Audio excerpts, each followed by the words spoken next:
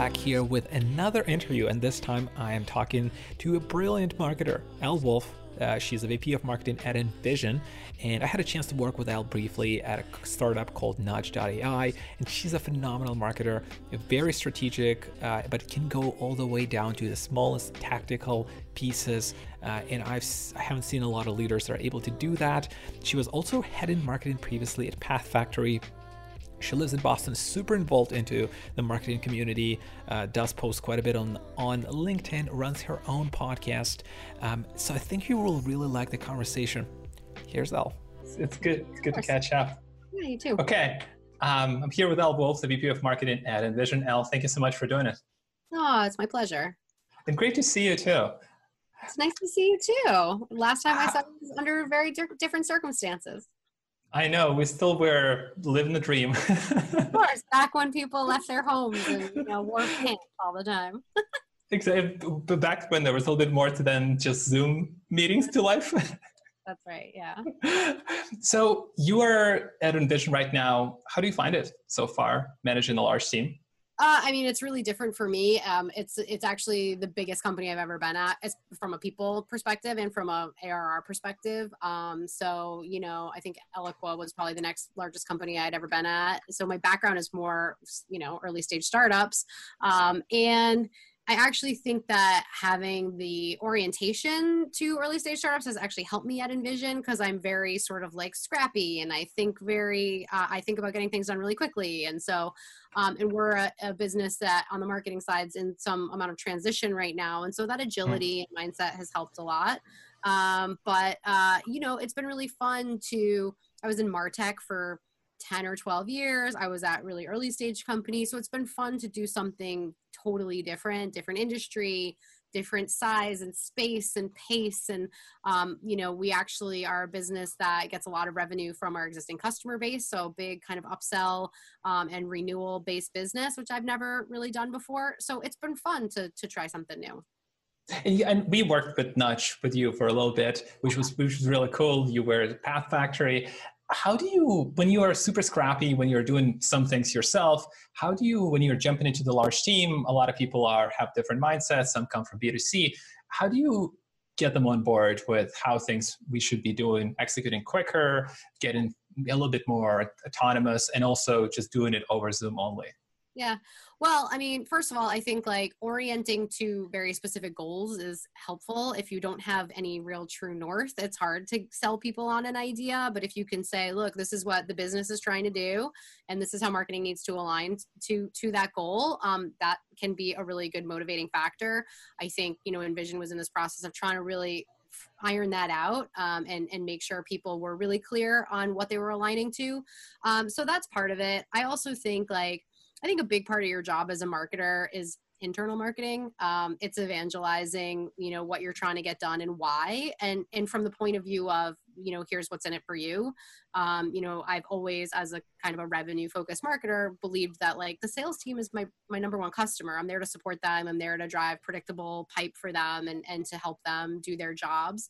And so that's a pretty easy sell to a sales team, particularly one that, right, maybe wasn't getting as much of that in the past. In terms of, I came into an organization, I had a really big team. It was like 35 people. And again, the team was kind of tooled for what the company had been, not what the company is today. And so it was a lot of sort of restructuring and figuring out what people loved and what people are great at, and then giving them the opportunity to do those jobs. If you can frame it that way, that I'm here to actually put you in the right role so that you can be really successful, it's a pretty easy sell.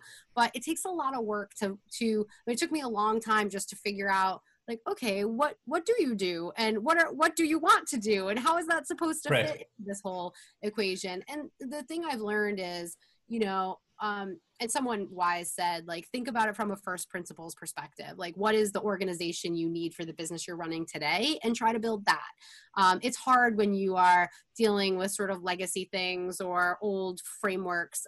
So you got to try to set that aside as much as possible and try to really architect what you want for moving forward. I still remember our first conversation. I think I reached out to you on LinkedIn. This was before Nudge, and I asked you like what makes a really great marketer really great, and you told me that you have to be really all has to tie into business results. It's like super focused on business. I'm curious, like for marketers who are in a creative roles, like really creative roles, what do they need to do? Who do they need to hang out with to be better? Have this better sense of this actually ties into revenue in this way. Just have that mindset. Yeah, I've always said this. I mean, I think that sometimes I talked about this a lot at Path Factory, that sometimes when you are like, a creative director, designer, you can feel somewhat removed or divorced from the goals. You're like, well, how do I really impact that? But again, like it really should all cascade from what the business is trying to accomplish. So I think that, the best businesses are very, very clear in what they're trying to get done and how they're trying to do it. And that it all should then cascade down. So, I mean, at the end of the day, like, I think communication and transparency count for an awful lot. And that is, like I just said, is kind of internal marketing. It's like repetition of constantly like, here's what we're trying to get done. I mean, my team right now, I think anyone on my team could tell you exactly what our opportunity target is. They have a really, really clear idea of the things we're doing to try to hit that number. And if you do that and you evangelize that and you keep going back to it, I mean, I start all of my growth marketing team meetings now with like, here's how we're pacing against the goal. Here's the projects that we're working on that are supporting this goal. Here's where the gaps, here's where we're seeing shortfalls. What are the things we could do to course correct? So that even somebody who maybe doesn't feel like, well, I'm not coming up with a campaign or a program, I'm not like actually doing those things, they still know what we're trying to accomplish. And it's much easier to say when that project lands on their lap, oh, this is the thing they said they were doing to try to hit this goal. I see how I'm tied to that. So, I mean, I think it really does all come from, in one way or another, from goal setting, from being really, really clear and deliberate about that. I think people can accomplish incredible things when, you set the goalpost and you're very clear about what you're trying to get done. And you also give them freedom and autonomy to like, do their jobs the way they want to do it while knowing that's where we're trying to get to. So that's always been sort of how I approach it. That's a great approach. That's a really very, very thorough. I think either you hear this term, people say like random acts of marketing. And I think people suffer from that sometimes because it's not entirely clear what marketing is trying to do. I mean, again, for me, my orientation has always been to revenue and knowing, okay, marketing is going to drive, this is our contribution, this is what we need to get to. That makes it crystal clear. Like there's no room for sketchiness. No, I think the hard thing is oftentimes companies and brands and marketers are trying to do multiple things and serve multiple masters. But there's always got to be one metric that rules them all. And for me, it's pipeline. So. What do you think about this thing about like MQLs and companies so focused on MQLs? And I mean, obviously we've all been there. And it's a sad part. We actually have to re-engineer those hoops lead forms. And then we're actually not allowing people to consume content that we created and we put so much effort in. And then we're not getting enough inbound leads as a result. And the leads we got because of the form, they're not closing as well as they could. And I'm just super curious, what could we do in this very typical marketer's dilemma? It's a vicious cycle. I mean, I think that first of all, forms are a necessary evil. You need ways for people to identify themselves. And I think that, putting something really great behind a form, you can get people to fill out a form. I think there's lots of bad behavior around use of forms and egregious, amount of data and fields we're trying to collect. There's a lot of things you can do to reduce the friction for a buyer to make them more likely to fill out a form. So that's one small rant. I do think like MQLs are a leading indicator. I mean, you typically have to have an MQL stage somewhere in your funnel to know that you're going to hit your revenue target, right? I mean, that should be, but at the end of the day, I don't care about MQLs. And in fact, if I could drive way fewer MQLs and more ops and just have really great conversion, I'm okay with that. I think, that's a fairly mature perspective, and not all companies are good at connecting those dots and knowing how it kind of goes through the full funnel. But that is really where you need to get, that's where you need to get to. I think that, look, we have lots of channels available to us today that don't require forms necessarily. My team is seeing unbelievable results from chat, right? We use Drift, and you're seeing the results that Drift drives for us, now we're looking at all kinds of new creative ways where we can implement it, different ways we can use it. So, I think you have to be a little bit more creative. I don't think at the end of the day, you're not getting rid of forms. I mean, like I said, I see so much bad behavior around, like, companies that serve me a form, even though they just sent me an email. I'm like, well, but you know who I am. Why are you giving this form? So, I mean, and there's a million ways to solve for those problems, and great ops people know what those ways are. So I think sometimes marketers get in their own way when it comes to this stuff. I think there's also like a level of bravery that people need to have. I mean, I think that until you give people an experience with your content, an experience with your brand, it's hard for them to know why they should fill out a form, right? So exactly, yeah. You have to be a little bit brave about what you're willing to give away in order to potentially get the benefit of that down the road.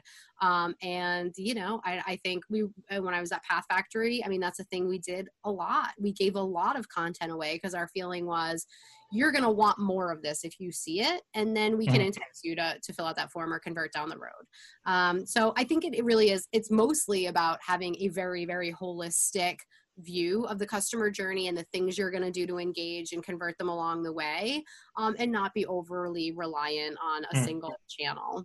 It's my feeling. Right. What do you think about like pure brand awareness content play, where you're not really doing anything like per buyer journey versus the typical old school, oh, we got to go do like awareness or consideration or whatever other framework the company does? I mean, I think that at the end of the day, there's a place for that, and it's important. I actually think that's how Envision built the brand that it has today, which was just, going really all in on brand and category and community. And I think that helped them drive a ton of awareness in the market. So that, definitely plays a role. But at the end of the day, like, buyers have jobs to do, right? Like, if I'm going to buy something or I'm going to consider buying something, like, I have to check a bunch of boxes. I have to know, who else uses it, and do they like it, and does it get good reviews, and does it integrate with these things? And, I need to understand features and functions and all of those things. So there's a place for every type of content in the journey. I think pure brand play, it sits up there in the same place where sort of strategic marketing communication sits. It's important from an awareness perspective, from a category building perspective. Like, all of those things matter. I think that the challenge that some companies have is just like the weighting of some of these things, and the shift. Like, at some point, when you reach a critical mass of, prospects and qualified buyers, you really have to make sure you're servicing those people in the jobs that they're trying to get done. So I think it's about having a holistic sort of strategy and thinking about the full experience, the full funnel, and, the various different types of buyers you're trying to influence. Right. What a buying committee looks like. Do you have all the answers? I mean, it's all about anticipating kind of buyer needs as they go through this process, and just making sure you're matching it up with what you're delivering. I make it sound really easy. It's not that easy, but. Yes. I know. I'm sure marketers listening to this, they will know that it's like, it's not that, but I mean, you can get there. There is a roadmap in this case. There is. And I think I think sometimes we just hope like it'll happen by some happy accident. Like, oh, we'll just put enough content out there into the universe and somehow we'll attract enough buyers and somehow they'll all convert. I do think you have to be more thoughtful than that. You really do have to think about the stages that they go through, and the questions they're trying to answer, and the problems they're trying to solve for, and who they need to sell it to internally, and the business case they need to build, and all of those things. And if you map that all out, you can satisfy all of those requirements. It doesn't happen overnight, but if you have a plan, it's much easier to make sure that you're delivering the type of experience that your buyer expects. Yeah. How do you make the content that is not self-serving? That so often happens where, like, we have a great title, it might be even ungated, but then the content somewhere, there's a bit of a hidden agenda in there. There's always a hidden agenda. Well, it goes back to your question before. I mean, like, I do think that it's possible to have purely sort of brand and awareness focused content that doesn't have a hidden agenda. I mean, the agenda could just be like, educate, this community and help them do their jobs better. And I truly believe in that stuff. And I think a lot of companies do that, and they invest in those things. Again, I think it's about finding the balance, because there certainly is a class of content as you move down the funnel that is trying to influence buyer toward a particular point of view or orientation or whatever. And that's the job of marketing, to be honest. I think that there are ways to do that that feel much more authentic and don't, aren't like some big bait and switch. And I think it's possible to balance like something that is truly valuable to your buyer in terms of helping them learn something and be educated, and also positioning your point of view. When I was at Path Factory, I mean, we had a very deliberate point of view around how people consume content and, how to deliver that kind of experience in a meaningful way. And I think we did a really good job of creating content that like kind of changed people's perspective and made them think about it a little bit differently, which was the end goal. And I think I think that's doing both. I think like, oh, hey, we got you to come around to our point of view, but we opened your eyes to something you probably hadn't thought about before. And that's what great marketing can do. Totally.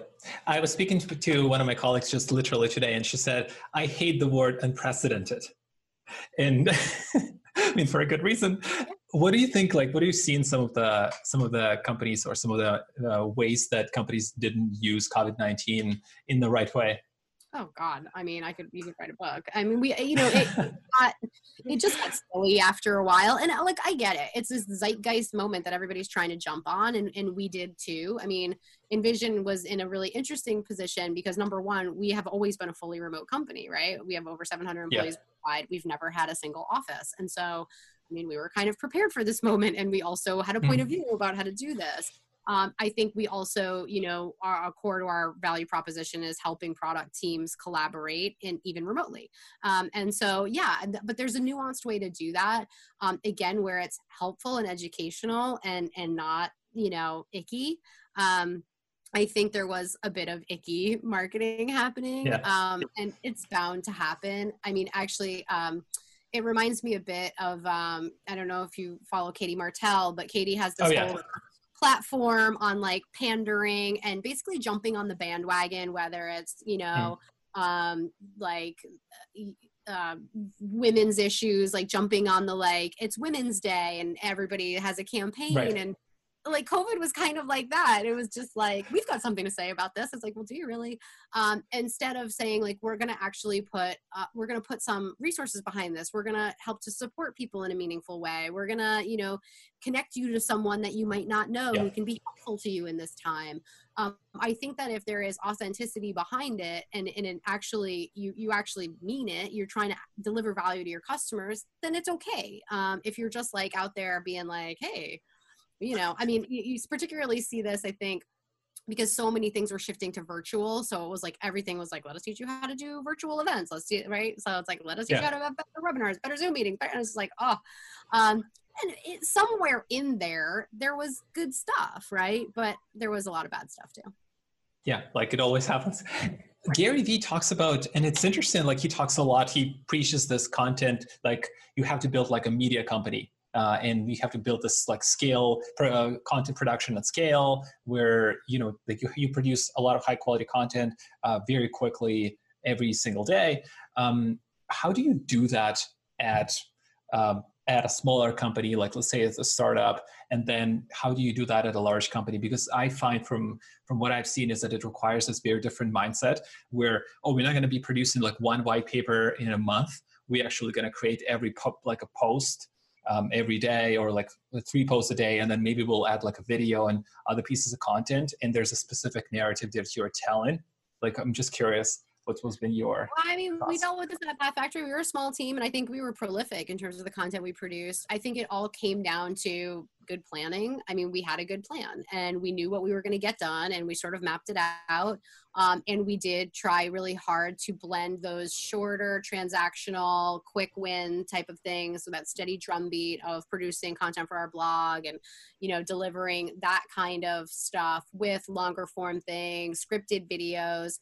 I mean, I do think you also, like, there's a time and a place for bringing in third-party help, using contractors. There were things that we wanted to do that were like a little above our pay grade in terms of what we were capable of internally. I think also, though, people just suffer from inertia. I mean, I remember at a certain point where we were like, we want to create more video, like on an ongoing basis, just more quick videos. Like, how can we do that? And it was like, we were all sort of like, I don't know. And then we bought a camera and got a green screen, and we stopped being so like picky about it. It was just like, let's just make some stuff and see what happens. And so I think when you get into that mindset, it becomes easier to sort of become a machine. But I mean, I think a lot of times companies, they want to do that, and then they don't resource it properly. They don't think about it in a really holistic way. I mean, you know, one of my favorite activities at every company is doing a quarterly business review.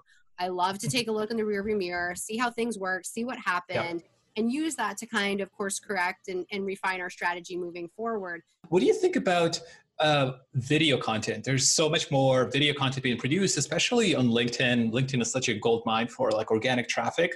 Do you like, what success have you found with video, and not just like typical webinars or video interviews, but like short form snippets type of content?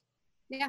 I mean, I think that people are really busy. I think that it's harder and harder to get people to read things. I think that we are flooded with, you know, whether it's email content or longer form content. And so, I mean, I'm not saying that there's not a place for that, but video satisfies that sort of like need for instant gratification that people have. Like, I mean, I know as far as I'm concerned, I'm much more likely to watch a video than open up a PDF and scroll through it, because it's harder to get at that thing you're looking for. Whereas in video, I can fast forward and I can be like, okay, I don't care about this part. Can I get to the end? So I think it's successful in that way. And I think that, again, like this is where you see some companies doing really interesting creative things in kind of a scrappy way. I love the stuff that like the team at Wistia has done, and they've got this whole platform around brand affinity marketing, which I think is really brilliant, because I think it does really personalize and humanize your marketing when you can do stuff like that.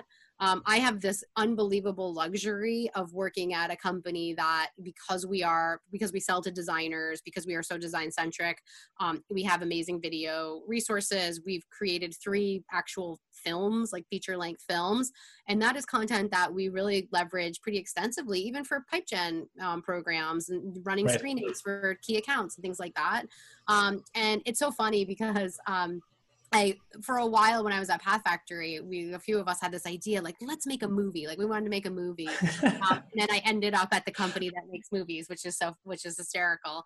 But yeah, I mean, I think that, look, again, I think video is one of those things that can feel hard to people, because it's like, oh, you got people who know how to do video. Yeah, it's a little scary. And like, you know, I see like my old team at Path Factory, the head of product marketing, who's not a video guy, is constantly shooting little videos of himself, talking about products, showing, you know, little demos and things like that. And that's I mean, they use that to launch their products, and it's really engaging, and you can really quickly get to the heart of the matter and figure out what's interesting about that. So yeah, I mean, I think you will see over time video taking an inordinate share of the sort of media plan for people, because I just think like it reflects, I mean, in the same way that, you know, a platform like Drift really addresses what people don't like about forums and what they need in terms of like urgency and just sort of, you know, like talking to someone in the moment. Video kind of does the same thing for buyer education. Like, it's a quicker path up the hill to get somebody educated if you can just like, you know, explain it or show it or whatever, then here can you read this 40-page document. Anything we can learn as B2B marketers from TikTok? Because those guys are so good. I mean, for B2C. Oh yeah, totally. I mean, probably like, again, like I think, look, it's all a form of storytelling, and TikTok gives you like a fun way to do that. That's really accessible, that allows like the complete novice to, you know, put something out into the world and turn everybody into a content creator. So, I mean, I think that is I remember I was at Eloqua when I think B2B content marketing really was becoming a thing unto itself. And at the time, like the advice people always gave was like, you need to think like a publisher. You need to, you know, think like a publisher. Again, become a prolific sort of content creator, which back then, that was really hard for people. It was just not the way we were oriented.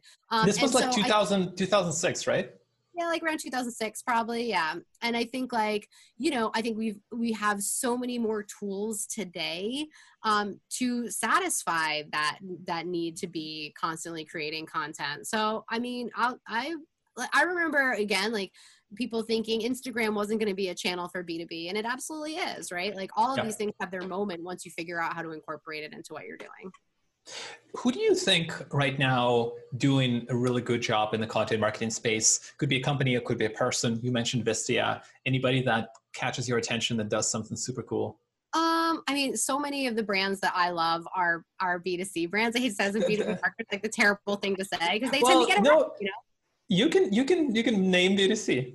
Yeah, I mean, I don't know. Like I do really like what Wistia is doing because I think they've made it really fun and they've really attached their what they're doing to their point of view, and it comes through very clearly. But they also like they've been doing during COVID like these Instagram takeovers, like an employee will take over their stories. So they do some really cool stuff like that I think is pretty neat.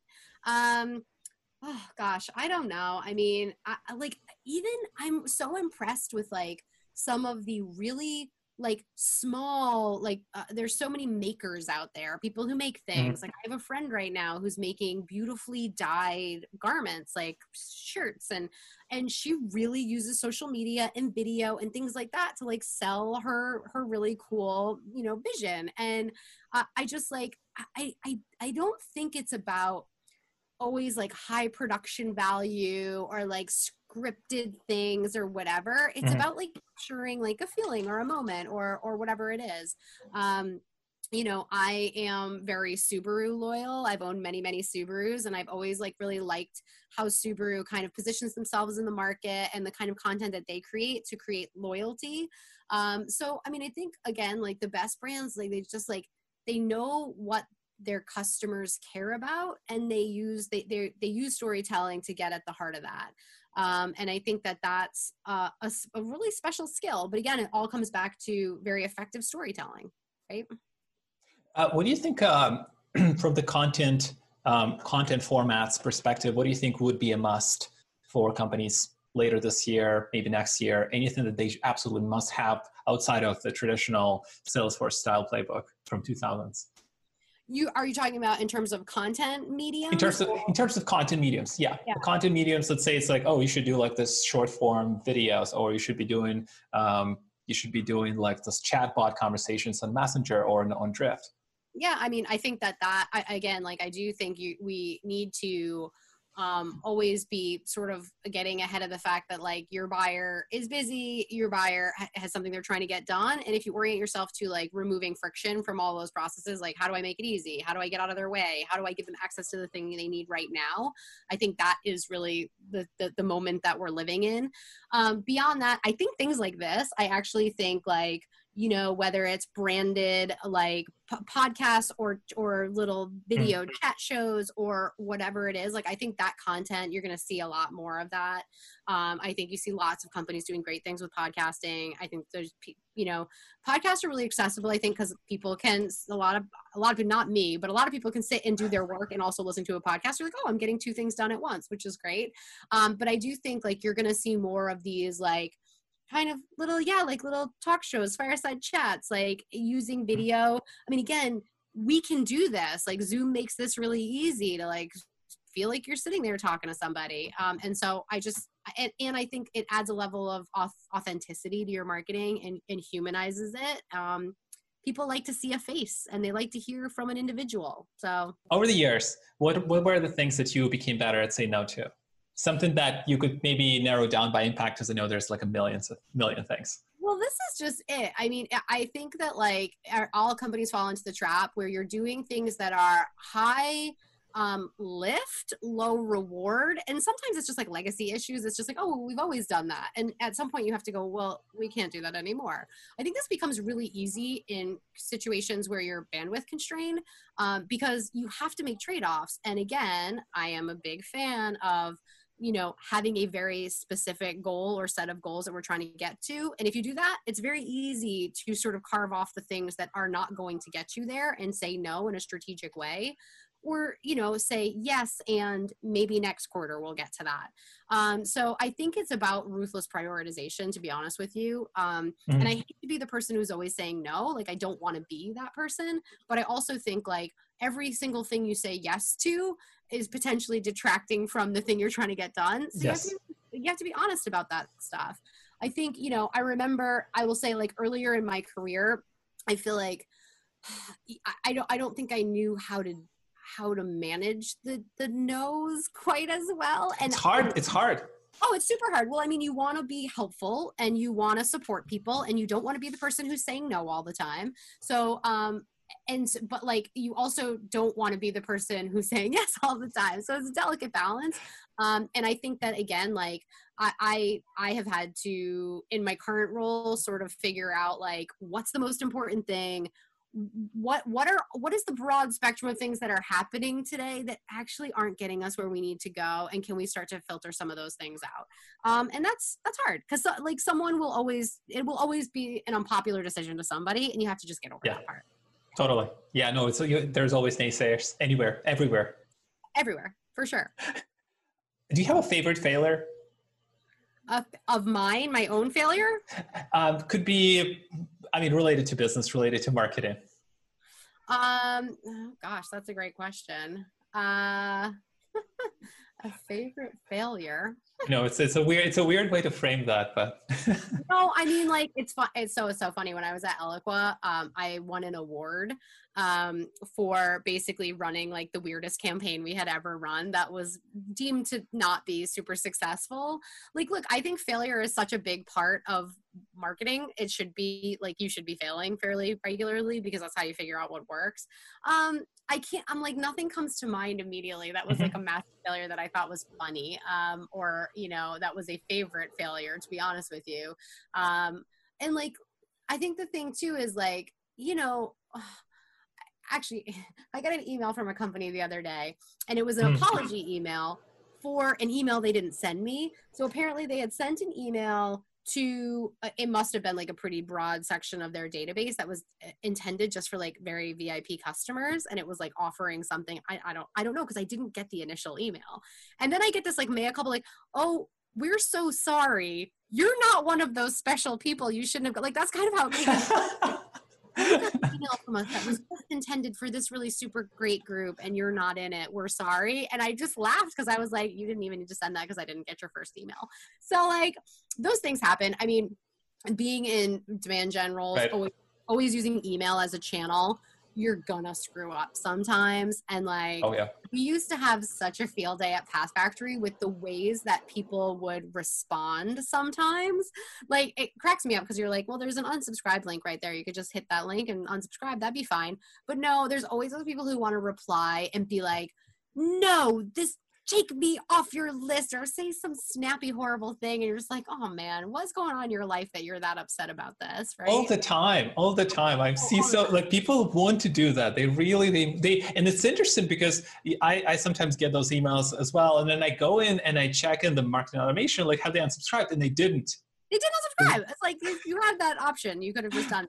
Yeah, so I mean, I think those types of failures are par for the course. They're gonna happen, and you know, like, we're not, as I've been saying to my team lately, like, we're not curing COVID here. Like, it's like, you know, if you make a mistake once in a while, so be it. What advice would you give to your 30-year-old self? Could be anything. Could be career, personal. I mean, I think that I've said this before, like, I think that when I was a bit earlier in my career, I thought the way to, you know, get people to agree with me or to get my agenda moved forward was to just basically like be as loud as possible and as aggressive as possible. I think, like, you know, I probably could have been a bit more careful and thoughtful and even kind to some extent. I think, you know, it's like at a certain point in your career where you're trying to get to that next rung, especially for me because I'm a woman, you know, sometimes you come into conversations with guns blazing and you're like, I'm gonna make sure that this doesn't happen or whatever it is, you know. And like, now I realize it's not necessary. I think I really appreciate that there's always a long game being played, and like, sometimes my agenda is a really short-term agenda. It's something that's painful for me or my team right now. It's something that's annoying, whatever it is. I think I have a much big, like, broader perspective on just sort of what the business is trying to accomplish, how hard things are, whether that's talent things or strategy things or whatever it is. Like, I think I have more context and experience for that now. So I think, like, I guess what that boils up to is like, be more patient. I wish I had just been more patient in general, because I didn't gain anything by trying to force my ideas and opinions down people's throats, or, you know, so aggressively trying to like climb up the ladder. It all happens in time. And I think like, it's, you know, it's about it's about how people perceive you, and like you want to be perceived as being, yes, like a high performer and someone who gets stuff done and all of that, but also like someone who is nice to work with and, you know, pleasant to speak to. So I probably toned all that down just a little bit. And you worked with a ton of Canadians, so you got a lot. You got way way calmer. And it's also like, I mean, my American aggressive tendencies are like on full display when you're dealing with Canadians. And I will say, like, that probably helped me a lot. I managed a whole team of Canadians for 4 years, and I was at Eloqua, which was a company was made up largely of Canadians, and that probably softened some of the edges. So I actually always say, like, I would work for a Canadian business a million times over, and a Canadian CEO, and hire a Canadian team, because I think like it is possible to be calm and rational and kind and thoughtful and level-headed and still get lots of stuff done. So I really like the I don't know, the mentality. I say this to people sometimes, like, oh, you wouldn't think it's culturally that different, but it actually is quite different. So I like to think of myself as an honorary Canadian. I think Americans are way closer to Europeans. Like, I'm from Europe, and we are super direct. We are not finding words. We're just like, here's in your face. Like, and then I got used to that, and then I had to kind of dial it back in Canada, because you're not supposed to say that. Like, you're supposed to make it nicer. It's true. And every once in a while, when you meet a Canadian who is really direct and like kind of aggressive, you're like, whoa. Like, I would always joke, I used to fly on Porter Airlines into Toronto all the time, and you're like dealing with the customs people, and you're like, those are the least Canadian people I've ever met, because it's just like, you're not used to that there. Everybody's so, you know, friendly and thoughtful and lovely. And I think Canada is a great place to build a business and to build a team, because people have those great attributes, for sure. Totally. Last question, Al. Do you have any books that you keep coming back to? Maybe a couple, could be in business, could be in psychology, personal development, anything that you read? I'll be really honest with you. I mean, when it comes to, you know, right now managing a big giant team of people. I have 2 small kids who are home all the time. You know, I'm also trying to teach someone's school. When I have a moment to read, it is not going to be something that I'm trying to learn from. Like, the cognitive load is just so heavy for me right now that, and you know, I studied English literature in college. I love novels. I love fiction. I actually read a ton. I probably read 2, maybe 3 books a month, but they're all fiction for the most part. So I'm not a big business book reader. I mean, I have read the ones that everyone tells you should read, because I felt like I should. Like, I've read Good to Great, and I've read, you know, Made to Stick. Chasm. Yeah, stuff like that. I mean, I do like that. I do like those books that are like how ideas take shape.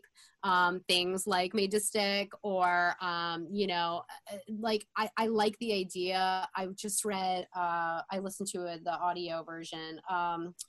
Oh gosh, what is it called? It's about how categories get built. That was really, really interesting and really good. So, I mean, I like that stuff. It shapes my point of view. You know, I think what happens is, like, you know, I have invariably worked for a bunch of executives and leaders who have read all those books. And so it sort of rubs off on you, even if you didn't read them. Oh yeah. But, you know, I mean, I it's funny. Like, I know other marketers who study that stuff and have read all the, you know, Ogilvy books and all that stuff. And it's just not, I feel like my education has been like always kind of on the job. Luckily, you know, having worked in marketing tech for a long time as a marketer, I've been to a million events, seen a million great speakers. I've seen Malcolm Gladwell several times. I've seen Seth Godin several times. And so, like, I feel like I've like through osmosis kind of absorbed a lot of that content, but like, it's not a thing. It's funny. I bet like if I really like studied my subconscious, there are points of all of these things that are in the way that I lead and manage and think about things, but it's like, Totally. it's not as obvious to me. Yeah. Yeah, I think there's definitely way more than one approach to actually get to that knowledge than just, oh, I got to read the book. Let me ask you this, like, how do you find, from your perspective, learning versus executing? Like, what's the balance in a percentage, if you were like roughly say from your experience, like how much a person who's trying to learn should be learning, studying, absorbing versus actually doing stuff? I mean, I think everybody should be doing stuff all the time. So I sort of err on the side of productivity and progress. I think it's interesting. I mean, I also am this person who I like to take a chance on people who I think are smart and capable, and ready to take on a new challenge. And so I recognize that with that comes the need to learn things. I think like some people are able to do that in a really agile way. Like, I think I'm a bit like that. I mean, I'll be honest with you, joining Envision, I was kind of a fish out of water. I had never, again, dealt with a company of this size. I'd never managed a team this big. This is a product-led growth company that has really transitioned into an enterprise software company. I'd never dealt with, freemium, PLG stuff. Most of my experiences, driving, marketing and pipe for new logo business. And this is a lot of upsell and renewal business. So I've had to learn a lot of things, but like, I don't know. It's just sort of part of my daily, like I learn something new every day and I'm good at sort of just like filing it in there and then adjusting how I behave based on that. It's not like this thing where I have to like sit down and learn and study and all of that stuff. I also it's terrible, but again, like just based on, my schedule and the time that I have, I will take every shortcut I can to find something out. I mean, instead of sitting through hours and hours of product training, I was like, booked some time with our head of product marketing. And I was like, give me all the info I need. And I'm pretty good at like getting that and like translating it quickly and being able to do something with it. And that's cutting a corner. I totally get that. But I think that there's a time and a place for that. Again, like I'm not like trying to like pass the bar exam or something. I don't need like, I think sometimes people get a little bit of paralysis because they're trying to really study something or really research something or really analyze something or really learn something. And not to say that that's not super important if you're doing heart surgery or whatever. But for me as a B2B marketer, I know that I know what I need to know to still do a really good job and be informed in what I'm trying to get done. It's the mindset of resourcefulness and understanding of what's good enough to ship fast, and then we'll do something else again. Yeah, I mean, I was going to say it's laziness, but no, you're right. It's exactly that. I mean, I say all the time, like my mantra is done is better than perfect. And I think that there's plenty of room for iteration and improvement and optimization. But if you spend all of your time trying to build the perfect thing, you're probably never going to ship it. And so I would err on the side every time of shipping and making progress and moving the ball forward, even if that means we have to go back and tweak it and make it better, later. I'm all for that.